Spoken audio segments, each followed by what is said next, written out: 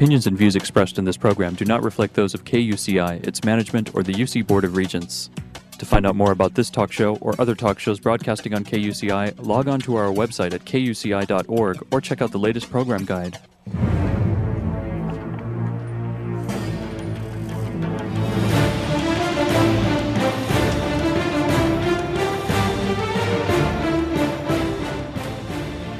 You're listening to KUCI 88.9 FM in Irvine and KUCI.org on the web.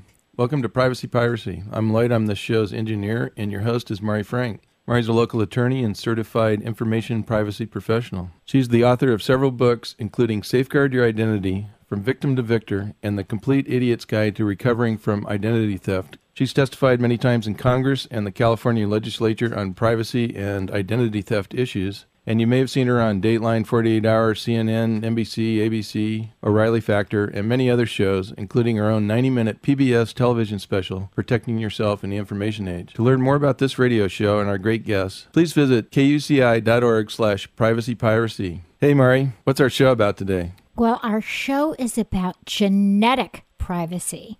And we have a wonderful guest with us who actually was on our show when he was with a different nonprofit organization. And he has just grown tremendously. He started out at the ACLU, and then he was with Privacy Work Rights. And now he is with a wonderful organization that is doing quite a bit to protect us. And that is the Council for Responsible Genetics.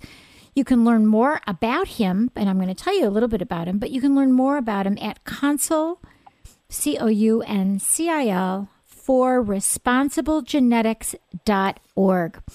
Let me tell you a little bit about Jeremy Gruber, who is an attorney. He is president of the Council for Responsible Genetics. And since 1983, CRG, which is the acronym, has represented the public interest and fostered public debate regarding the social, ethical, and environmental implications of the emerging genetic technologies. CRG is the only biotech public interest organization that is explicitly dedicated to examining the best science, interpreting the results, assessing the implications, and communicating them to a general audience and facilitating meaningful, measurable change in the area of responsible genetics. Jeremy Gruber is an expert on the issues, and he's also an expert on genetic, not only privacy, but genetic discrimination. And he's worked for over 15 years on genetic non-discrimination legislation at the state and federal level. And he's played a very important and a major role in the recently passed Genetic Information Non-Discrimination Act, which was passed by Congress, as well as he's working on the subsequent regulations. He is the founder and executive committee member of the Coalition for Genetic Fairness, which is a group of 500 organizations that advocate for genetic non-discrimination protections on Capitol Hill. And most recently, he led the successful campaign to roll back the University of California, Berkeley's Bring Your Genes to Cal student genetic testing program. And this was widely criticized for its lack of due consideration for issues ranging from privacy protection for DNA samples and the data generated from them to the issues of improper informed consent and conflicts of interest. Jeremy is a prolific writer, and he has written on privacy issues ranging from direct to consumer genetics to forensic DNA databases. He is often consulted to testify before Congress. And he has been on radio, TV. We've had him on our show before, but this is very exciting to talk about this new issue. And actually, he had sent me, because we kept in touch, he had sent me the recently released Consumer Genetic Privacy Manual. And you can find that at his website at councilforresponsiblegenetics.org/genetic privacy. Jeremy, thank you so much for joining us all the way from New York. Thank you for having me. Well, you sure have had a wonderful career starting out with the ACLU. Why don't you just tell us about your evolution in privacy? Sure. Well, I began my career right out of law school with the American Civil Liberties Union, and almost from day one, I was involved in working on state genetic privacy and discrimination legislation, which quickly led to working on federal legislation, and I carried that work through my transition to legal director at another organization called the National Work Rights Institute, where I was for a number of years, and worked on genetic privacy and discrimination issues throughout my tenure there, as well as many other privacy issues related to the workplace and online privacy. And in 2008, when we were able to successfully get GINA, the Genetic Information on Discrimination Act, passed by Congress, I started looking for opportunities to continue work on genetic privacy and discrimination full-time. And CRG was luckily looking for a new leader, and here I am. You're the fearless leader. I am. Well, Jeremy, is there something that kind of sparked your interest in genetic privacy? I mean, what was it that got you going? Was there anything special? Well, I think so. I think that, when it comes to privacy, oftentimes it's difficult to gain interest in emerging issues because there's so many issues that we're constantly coming back to. And with genetic privacy in particular, early on, there were very few people who were even noticing that this was becoming a problem area. And certainly almost no one in the early days was even working on this issue. And it's an issue that has grown exponentially. It's going to continue to grow because this is a type of information that is becoming more and more widely used in a number of different contexts and will continue to do so in the future. In fact, the late Senator Kennedy likened the 21st century to the age of biology, and I think in terms of advocacy and in terms of privacy, it's concurrently going to be the age of genetic privacy. Yeah, and you think about all these horror movies where you could, someone sees your genetic privacy and then gets rid of you because your genetics isn't right, or you're predisposed to something, or you can't get a house, or you can't get a car, you can't get a loan because you're predisposed to cancer or something that would show up in your genetics. So those are all the scary things that people think about, but it goes far beyond that, doesn't it? Well, it certainly does. I mean, I think we're really only at the beginning of really realizing the different contexts that genetic information can be used to in terms of privacy, in terms of discrimination. And with genetics, of course, we certainly want to make sure that that research continues, that new breakthroughs are made. So as privacy advocates, we walk a very fine line between making sure that the research can continue, but with the appropriate safeguards to make sure that the public is protected. Right. It's all that privacy by design that people are just not looking at. The scientists get so excited about genetics that they don't even really incorporate into the architecture of their scientific research or what they're doing the privacy implications. And that sounds like that's something that you guys are proponents of, right? Well, I mean, that's true to a certain degree. I think scientists are most interested in furthering their research, and that's a good thing. They aren't policy experts. Privacy is not their primary concern. That doesn't mean they don't care about it, but oftentimes that is not what they're focused on, and that's why we need organizations and individuals to be raising these issues, and we need policymakers to be paying attention. Right. So what exactly does the Council for Responsible Genetics do then? Well, the Council for Responsible Genetics was actually founded many years ago in 1983. It was the first organization to begin working on genetic policy issues. And we work on a wide range of issues representing the public interest in fostering public debate about their social and ethical implications. Everything from the issue we're talking about today, genetic privacy and discrimination, to issues related to gene patents, to cloning, synthetic biology, genetically modified foods, and many others. Wow. I think of that movie Multiplicity when you talked about cloning. Did you ever see that movie? Mm-hmm. Yes, I love that movie. The copy of the copy, and that was great. But, I mean, there are many times I thought, wouldn't it be nice to have a clone that I could, take a vacation and let my other clone do some of the work that I have to do, but scary stuff. So what is genetic information? How do you define that?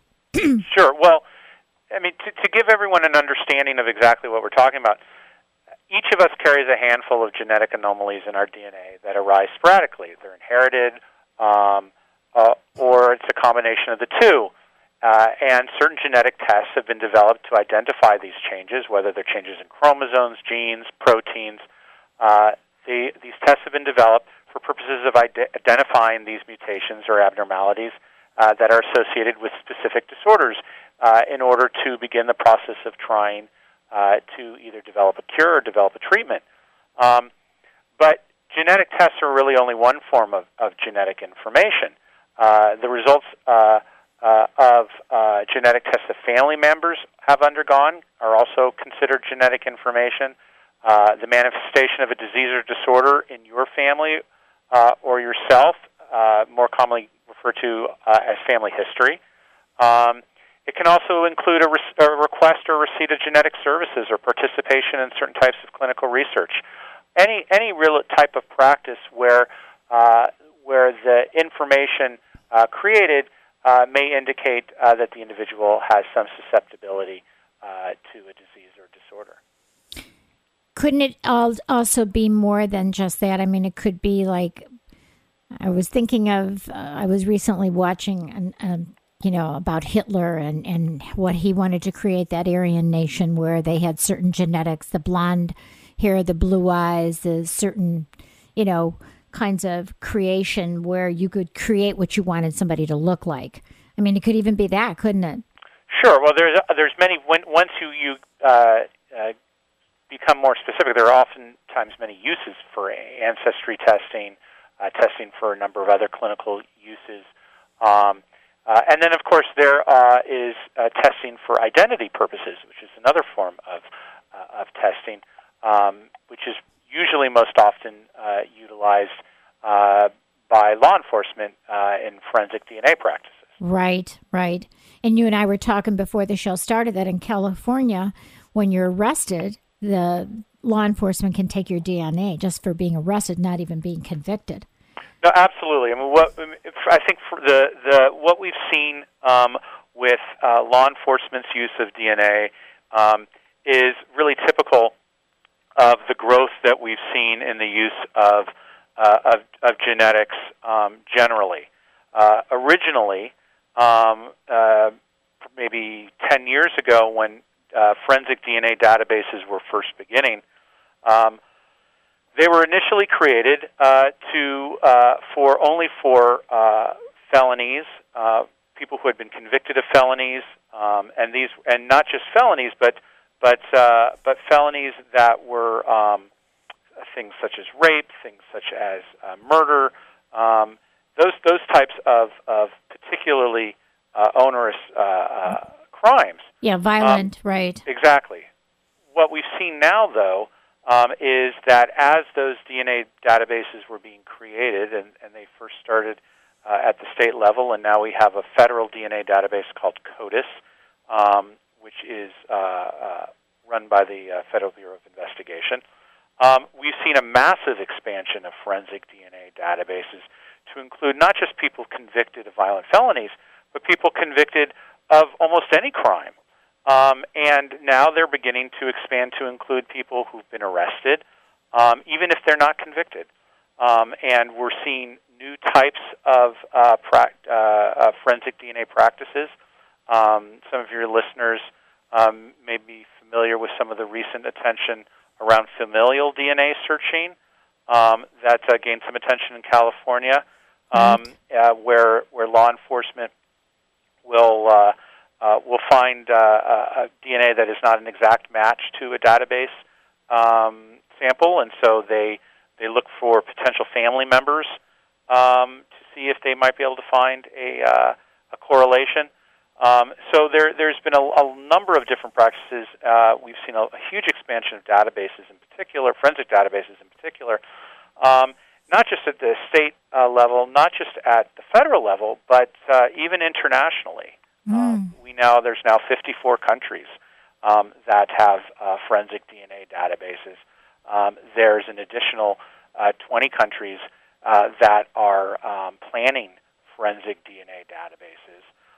And many are following the U.S. model, which is an expansive one.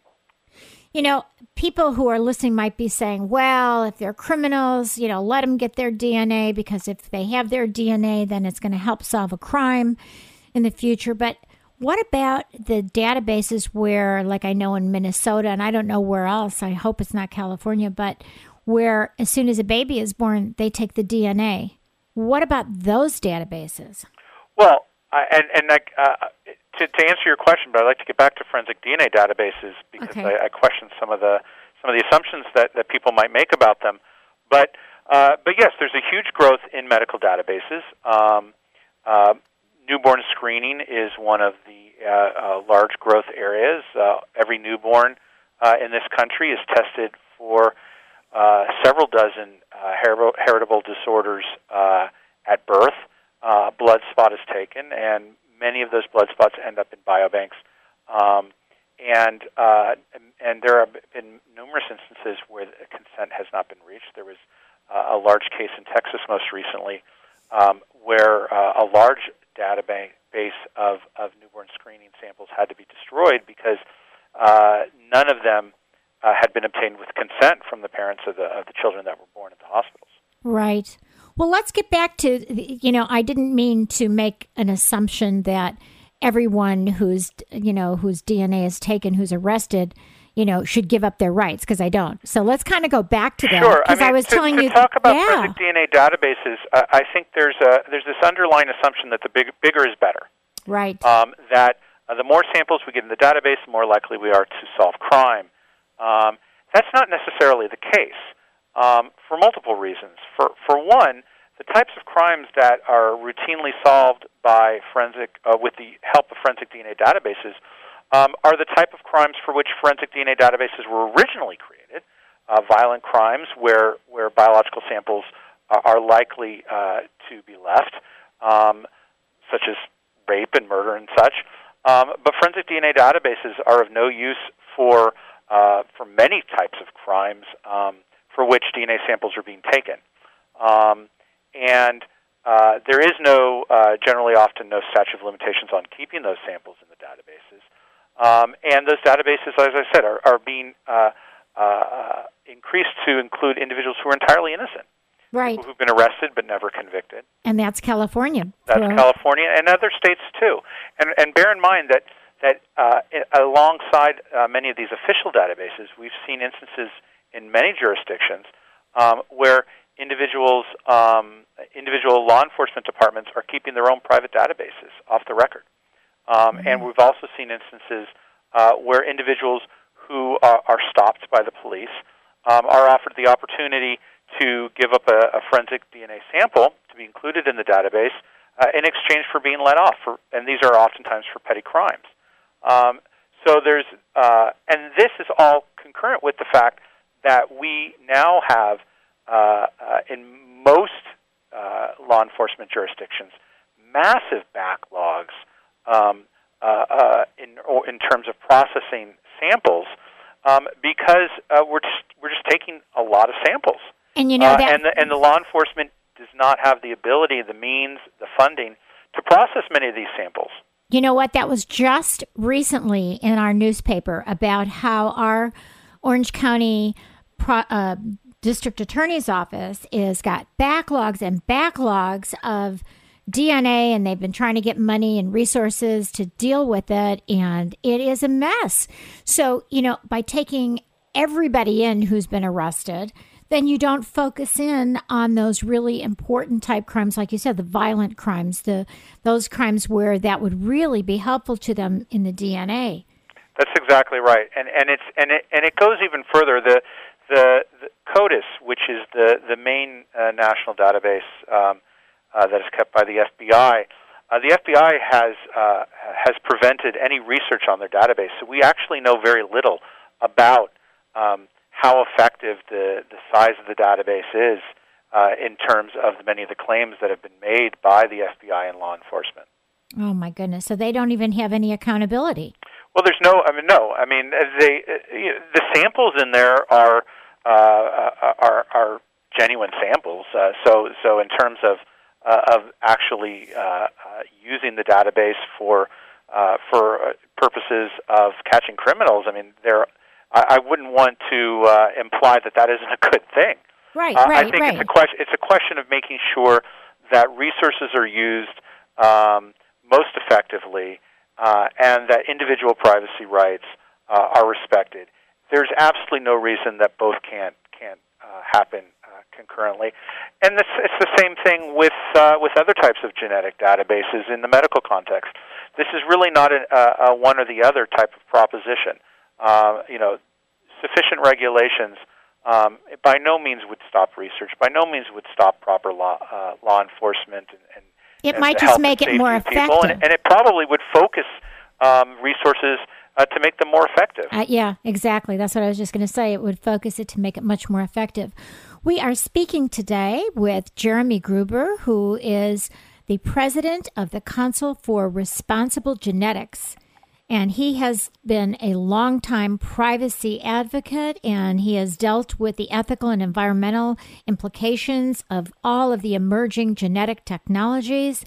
He's testified before Congress. He's written many things. And just recently, they released the Consumer Genetic Privacy Manual, which if you're listening to this, and this stuff is very important and I think a little bit disconcerting at this point, you might want to go to their website, councilforresponsiblegenetics.org/genetic privacy, and you also can download this great manual that talks about all the science of genetics and helps you understand some of these issues. So, we haven't really talked yet about the discrimination issues. So let's talk about the genetic discrimination. Sure. I mean, when you have obtained an individual's genetic information, and I'm not talking about you being a doctor or a researcher, but any other type of entity, that information is highly valuable. It can be predictive of future health conditions, which can be valuable for a number of different contexts. And to be honest, many times that can be exaggerated. Many of us, I think that genetics and genetic information is dispositive of your future health. It's not. We're only at the beginning of really understanding how genetics interplays with the rest of your body and the environment in terms of how diseases manifest themselves. But genetic information is highly valuable, and it can be used in a number of contexts to discriminate. It was certainly the impetus for our work on state and federal legislation, and we have recently passed federal law that does protect against the use of genetic information, at least in the health insurance and employment context. But there's a lot of different entities that potentially could want that information. Banks might not offer you a mortgage if they thought you were going to pass away before the term of your loan. People might want to process the DNA politicians might want to process the DNA of other politicians. People might want to check out the DNA of potential people they might want to marry. I mean, there's a whole host of areas where people might use DNA inappropriately. Even employers, right? Employers might decide that was the two areas that were the biggest impetus for passing the Genetic Information Non-Discrimination Act were the two areas where we were starting to see discrimination at a very early stages in the process, and that were employment and health insurance. Right. Employers who would want to gather genetic information, both because they were concerned about the high cost of health care and didn't want to take on or maintain employees who could potentially be expensive, notwithstanding employees who might have to leave their employment and they would lose money in training and other areas, and then of course health insurers who were concerned about dropping individuals who might be expensive liabilities on their insurance. I mean, we were seeing many instances in both contexts for a number of years, which was the impetus for passing state and federal legislation. Probably one of the most noteworthy in the employment context was a case that I worked on a number of years ago regarding Burlington Northern Railroad, and I think it's sort of an indicative of the potential for how genetic information can be misused. In that case, there were a number of workers who worked on the tracks for the railroad in Nebraska. They developed carpal tunnel syndrome from working with heavy machinery. They filed workers' compensation claims, and as part of the normal processing of these claims, the railroad took blood samples. Unbeknownst to the workers, they took additional blood samples that were to be run genetic tests on for carpal tunnel syndrome, ostensibly with the purpose to disallow the claims as pre-existing conditions. Oh, my goodness. Fortunately for the workers, one of the workers' wives was a nurse, and she noticed the amount of blood being taken as inappropriate for the normal procedures, and an inquiry was made, and the whole case was discovered, and the railroad eventually settled with the Equal Employment Opportunity Commission for those infractions. But I think that was not uncommon. It was certainly not regular practice among employers, but we saw a number of instances of this, and which was the impetus for passing a federal law. Yes. And that law, Genetic Information Non-Discrimination Act, covers employment and it covers health insurance, but it certainly doesn't cover many of the other areas potentially in the future where genetic information could be misused. We have no comprehensive federal legislation in this country protecting genetic privacy. And is that, was that brought up with HIPAA? I mean, was that really addressed in any of the HIPAA legislation? Well, HIPAA does address the genetic information in the context of, to a certain degree, in the context of group plans in health insurance. But it didn't and does not apply to individual insurance market, and certainly didn't apply to employment, and it of course doesn't apply to many of the other areas where genetic information is routinely gathered. Right. You were talking about with that case with the trains that the blood was taken and it was really without their consent or permission or even knowledge that they were taking it to test their genetics. What about other ways that your genetic information can be taken without your permission? Well, there are many areas where genetic information can either be taken without your permission or taken for one purpose and used for another, which is often the case as well. Everything from your doctor, from a visit to the doctor, whether it be for your own health, whether it be for reproductive issues, to if you use one of the direct-to-consumer genetic testing companies that are proliferating to test your DNA for certain conditions, to as we discussed, some of the forensic law enforcement purposes that we're talking about, to participation in clinical trials for research. There are a number of areas that we're already seeing genetic information being accessed, and I think we're likely to see far more in the future. If you look at the strides that are being made in gene sequencing machines, I think we're going to see a lot more integration of genetic testing in medicine and in other consumer contexts in the future. Yeah, you always see on these crime-solving television shows where, for example, law enforcement grabs a cigarette and they take the DNA from the cigarette, or they take it from a glass even that, they can get your DNA, right, from your saliva. Oh, absolutely. In fact, surreptitious, we call surreptitious DNA testing, is a real potential problem in this country. We have no national law that governs the taking of individuals' DNA. We leave DNA wherever we go, whether it be in our saliva or in our hair or in our skin, and that information can be accessed and used. And oftentimes it is by law enforcement without a subpoena. In many contexts, it can be taken, and it can be taken in other contexts as well.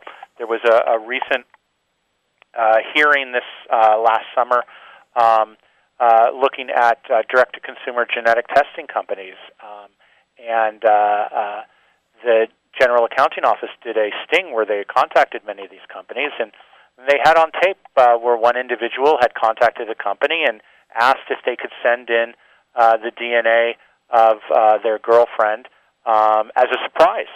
Oh, and the company said, sure, send it on over, and we'll sequence it, and we'll send you back a report with all that information. This is a problem. We have no federal protections for it, and you can only imagine the number of potential instances where someone might want to learn about another individual's health information. So, is there something going on at the state level? Sometimes it's even harder to get federal legislation. What about what's happening at the state level in terms of genetic protection? Not a lot. We had a lot of activity that went on for the last 15 years related to GINA and the state laws around it. We now have about 45 state laws that address genetic privacy and discrimination in terms of health insurance and or employment. What about we, of life course, insurance? Have a federal law. We have a number of state laws that deal with, sometimes not particularly well, but deal with surreptitious genetic testing that have been passed. But currently, there is not much legislation that is being contemplated at either the state or federal level. What we have to do is really build on the success that we had with GINA to include many of the other areas that GINA does not cover. Jeremy, what I've noticed, and I know you know this even better than I do, but when I've testified in Congress, they want to hear, when they hear a horror story, that's when they're going to take some action. When they see the abuse or they see something wrong, then they'll jump to it. Otherwise, it's like, oh, well, that could happen, but it hasn't happened. Is that your perspective, too? They do need, that's true, but sometimes even that is not enough. For example, a lot of attention recently has been placed on direct-to-consumer genetic testing companies. And for those listeners that don't know what these companies are, there's a number of companies out there now where you can send in your DNA sample and they will sequence it and send you back a report on essentially giving you a report about your predisposition to many types of diseases or conditions. It can give you ancestry information and such. And a number of questions had arisen over the analytical validity of some of this information, and which led to hearings over the summer. The FDA got involved and is now working on potential regulations. There was a hearing in Congress looking at these areas. And during the course of those hearings, privacy came up in a few times, but it was not seriously addressed, even though that's a serious concern. The clinical utility of a lot of this type of testing was a major point of discussion. Making sure these tests were actually accurate was a major discussion point. But at a hearing this past July in front of the FDA, where I was among 20 people who testified about direct-to-consumer genetic testing, I was the only person who talked about privacy. So I think privacy is, even with horror stories, is still, and genetics is still something that is difficult. It took us 15 years to pass GINA, even with dozens and dozens of stories of harm and privacy invasion. Right. I think you need to have a face, or you need to have somebody like one of the senators or congresspeople or somebody experience that kind of privacy harm before anybody is going to really take notice. You know what I'm saying? No, I think you're right. I think that's what we've seen even when we were working on identity theft legislation. There's things that we had to do. We had to show Dianne Feinstein how we could get all of our information so easily. So, it has to really hit these people so they get it. And unfortunately, they don't get it. And we'll have to have some of these privacy abuses before anything happens. But is it only commercial companies that we should be concerned about?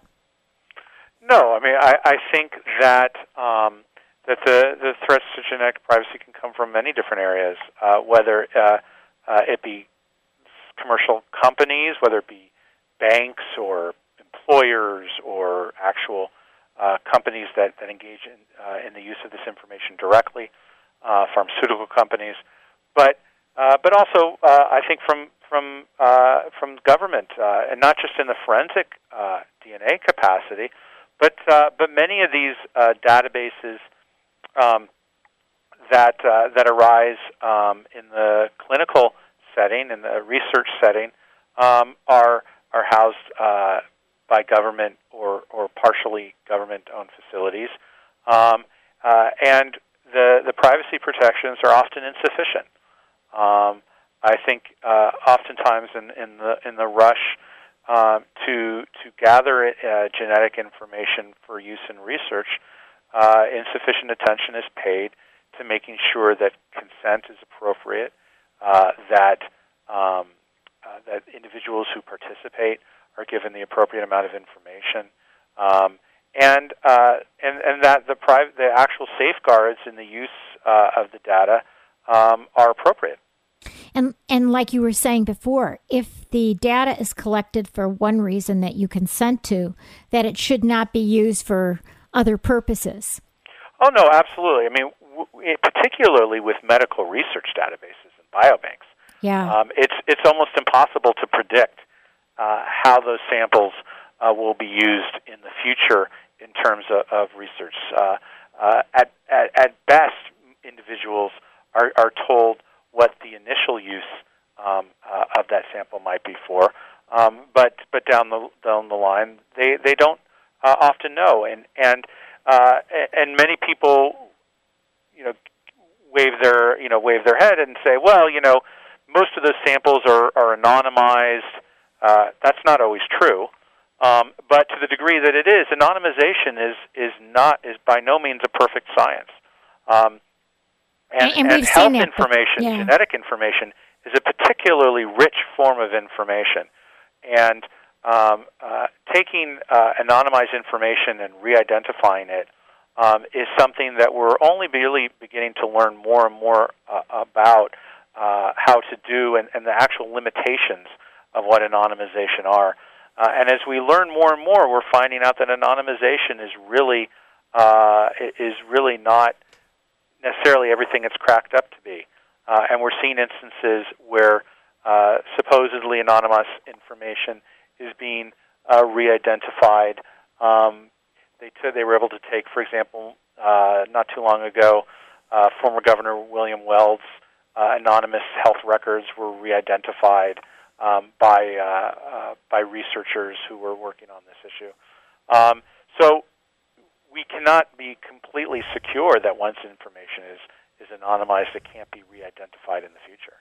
And we don't have access to all the databases to find out where our DNA might be. If we do allow information, or we do allow our genetic information to be used for research, if we do consent to that, we have no idea how it's going to be used. There's no database for us to see how it's been used or who it's been shared with, do we? No, I mean, in this country, you do not own your DNA once it's given away.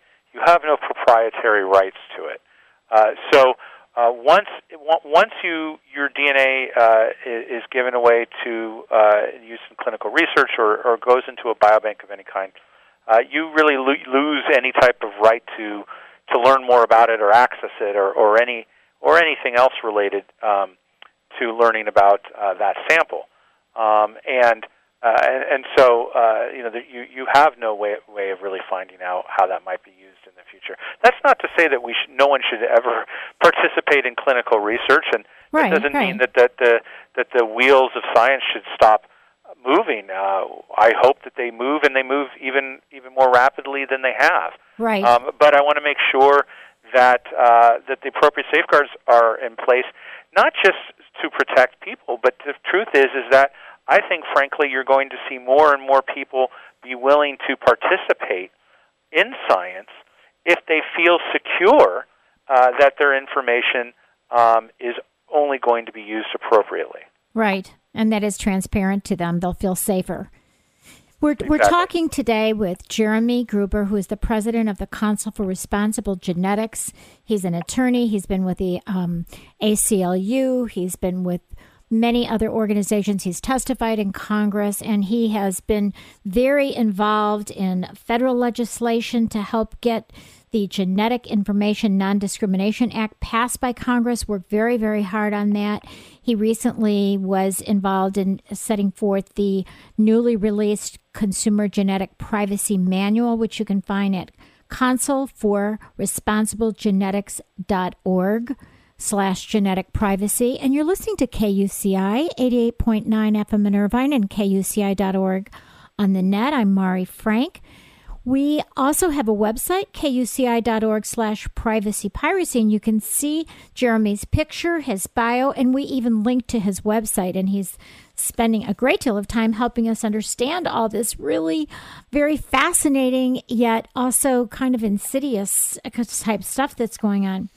Jeremy, I wanted to ask you, in terms of this law that you passed, that you helped pass, can you give us a rundown of, like, a bullet point of what it really protects us, how it does protect us? Sure. So the Genetic Information Non-Discrimination Act, or GINA, which is its acronym, covers two specific areas and has two separate titles for each. Title I of GINA deals with privacy and non-discrimination in the issuance of health insurance. And in that title, health insurance companies are not allowed to determine eligibility for coverage based on genetic information, charge higher or lower premiums based on genetic information, or consider genetic information as a pre-existing condition. In addition, they're not allowed to ask about genetic information as part of the application process, and once an individual or their family is covered by health insurance, insurers are not allowed to ask about or use that person's genetic information for any type of underwriting purposes. Title II of GINA, which deals with genetic discrimination in the employment context, makes it an unlawful employment practice for an employer to fail or refuse to hire or discharge or otherwise discriminate in any way against employee in terms of their employment. And it also prevents employers to access genetic information, whether by requesting, requiring, or purchasing it with respect to an employee or any family member of the employee as well. And a lot of employers are self-insured, so they might have access to that kind of information, especially if they're maybe considering promoting someone. You wouldn't want them to deny them a promotion because they're predisposed to some genetic, some disease that would show up in their genetics. So even if they're self-insured, they cannot look at this stuff, right? Right. All employers are covered under GINA, whether they are self-insured or not. It makes no exceptions. It does lay out some specific exceptions in the employment context. There are no exceptions in the insurance context, but there are some in the employment context. Most of them are rather straightforward and a matter of fact, an employer who, what the language of the statute says, inadvertently requests family history is accepted. These are the types of situations where an employer, we call them the water cooler exception, where an employer might ask an employee how they're doing.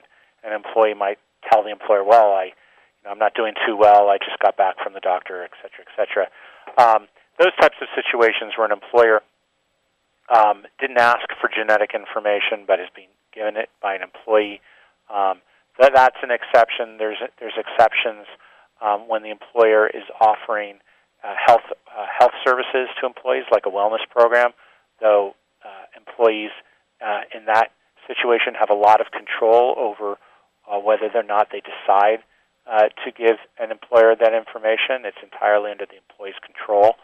And there are some other minor exceptions as well.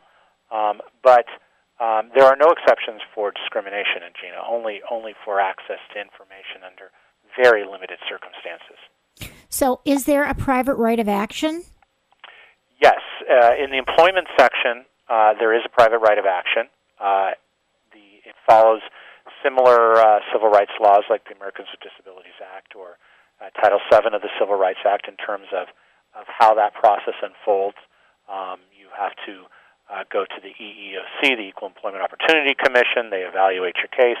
They either decide to pursue it themselves, or they give you what is called a right to sue letter and allow you to go forward with a private right of action. The insurance section is slightly different. It is there are penalties, but it is governed. There is no private right of action. It's governed by the Department of Health and Human Services, which enforces that section. That's unfortunate. That part. That there is no private right of action for that because, you can't always get these major federal agencies and to sue, and then they don't really sue on your behalf individually anyway. They only sue. Well, it's a limitation, no question about it.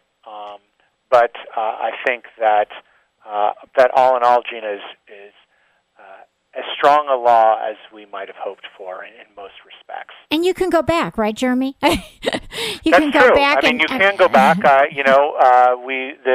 Similarly with the Americans with Disabilities Act, which was relatively recently amended to make it even stronger. Certainly, that's always a possibility with GINA.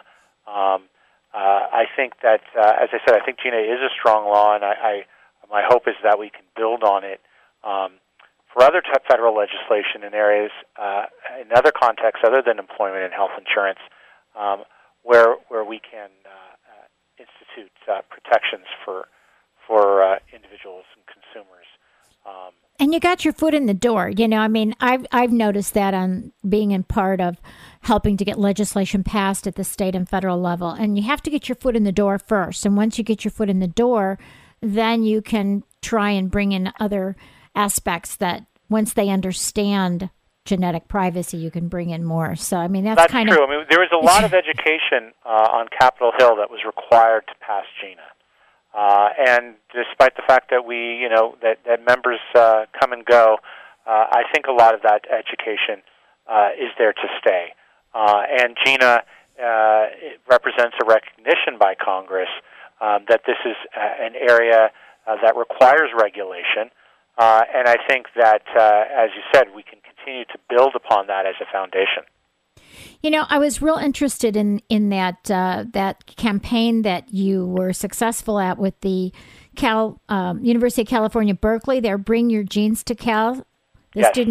Tell us a little bit about that and what happened. Sure. Well, in May of last year, just before summer began, and I don't think coincidentally, after the faculty and students, for the most part, had gone home for the year, the University of California, Berkeley announced that as part of their freshman orientation program for the fall of 2010, that they would be sending incoming freshmen a cotton swab with which to send in a DNA sample to be tested for 3 gene variants. And ostensibly, this was for a program that would teach about personalized medicine, and this was essentially a gimmick.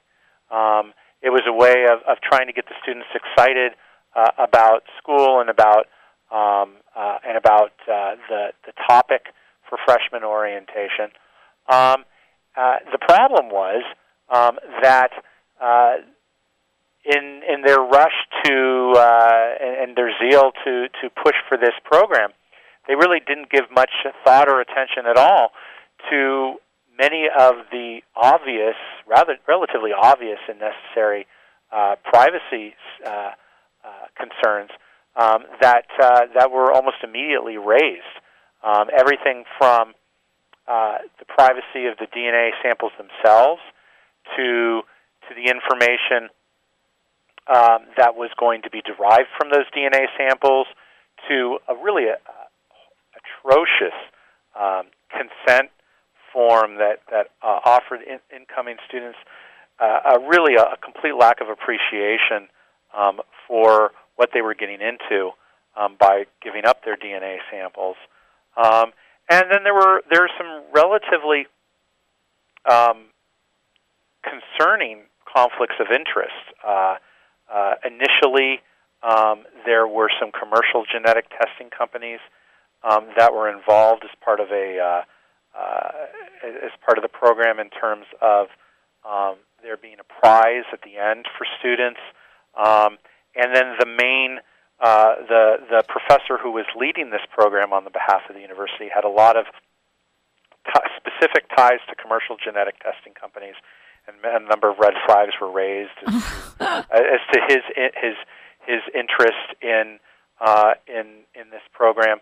So there was a lot of concern, and what I think really raised this to an all new level was the complete dismissal by the university of all the concerns that were being raised. And these weren't just concerns that were being raised by advocates like myself. These were concerns that were coming from the faculty of Berkeley itself, that were being raised by the press all over the Bay Area, and the university really circled the wagons, and they met with the faculty, I think, once or twice, listened, and instituted none of the proposals that the faculty offered them. They made literally zero changes to the program aside from dropping the prize, which was such an obvious mistake from the get-go. They also refused to divulge where the funding for the program came from until the very end, and there's still some open questions as to why that was, whether they might have had funding from one source and then changed it as a result. They were very secretive about the funding for the program. In fact, where did my it come organization filed a number of we're essentially under California Freedom of Information requests that were not followed by the university, and the university was actually slapped by for not following those requests. So the whole way the university handled the program and handled the criticism of the program, they really just seemed to delight in the attention they were getting, and didn't take the criticisms seriously. So what happened was we mounted a campaign. We worked with many groups. We worked with the media. We worked with the California legislature. There was a bill introduced that was going to pull funding for programming in this area. There was a hearing in Sacramento about the Berkeley program, but concurrently we had been researching the program and had discovered that the university was going to be testing the samples in a way that was contrary to California regulations. And so we raised the issue with the California Department of Public Health. The California Department of Public Health looked into the program and agreed with us that it was that they were using unlicensed labs for these types of purposes. Any type in California and many other states, when you're testing DNA samples and then giving the information back to an individual, they have to be licensed. They were using university labs that weren't licensed, or they were planning on using university labs that weren't licensed. And so the Department of Public Health met with the university, and the university soon thereafter backtracked significantly in the program, and many of the original propositions for the program, personally identifiable information and such, were removed. Wow. So did they really go through with the program? I mean, did they actually collect? They did go through with the program. Unbelievable. But a number of, as I said, they dialed back the program significantly as a result of the campaign. By no means did they volunteer to do so. They were forced to dial back the program. I think it's a great learning experience for everyone, frankly, that genetic testing is serious business. It's not a gimmick, and it shouldn't be treated as a gimmick.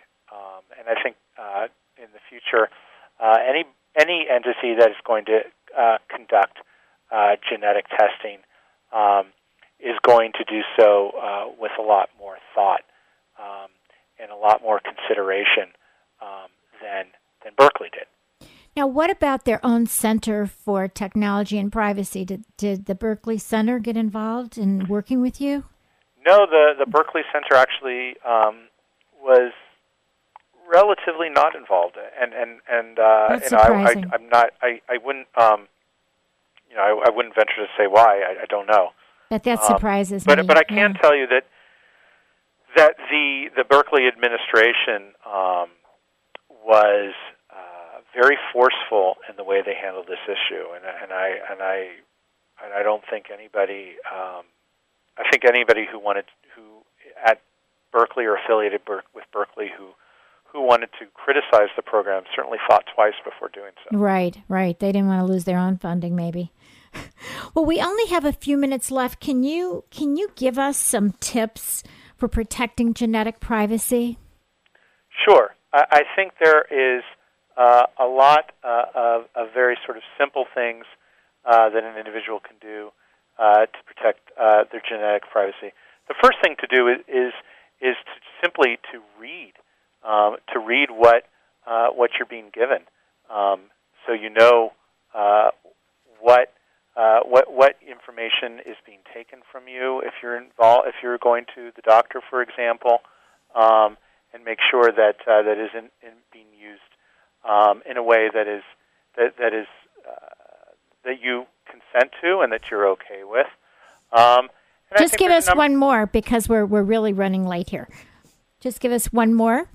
Oh, sure. I think that it's important that individuals are just aware about how that information could be misused and become fully informed before they ever release their genetic information. Well, I think one of the greatest ways that they can do that, Jeremy, is to go to your website at councilforresponsiblegenetics.org. And then they can also do what I did. They can download that that consumer genetic privacy manual, and that gives them lots of good stuff, doesn't it? It should be. We hope it's a comprehensive resource for the consumer, and we really encourage people to use it. Well, we thank you so much, and thank you so very much for all the great work that you're doing, and we're going to have you back again to tell us what's going on very soon. So thank you for joining us. Thank you for having me. Okay, you've been listening to KUCI 88.9 FM in Irvine and KUCI.org on the net. I'm Mari Frank. Join us every Monday morning from 8 to 9 a.m. right here on KUCI, and visit our website at kuci.org/privacypiracy, where you can see our upcoming guests. You can link to their websites. You can go and visit and also download podcasts and write us emails about what's important to you in the information age. So thank you very much, and hope you'll join us next week. Bye. Stay private. The opinions and views expressed in this program do not reflect those of KUCI, its management, or the UC Board of Regents.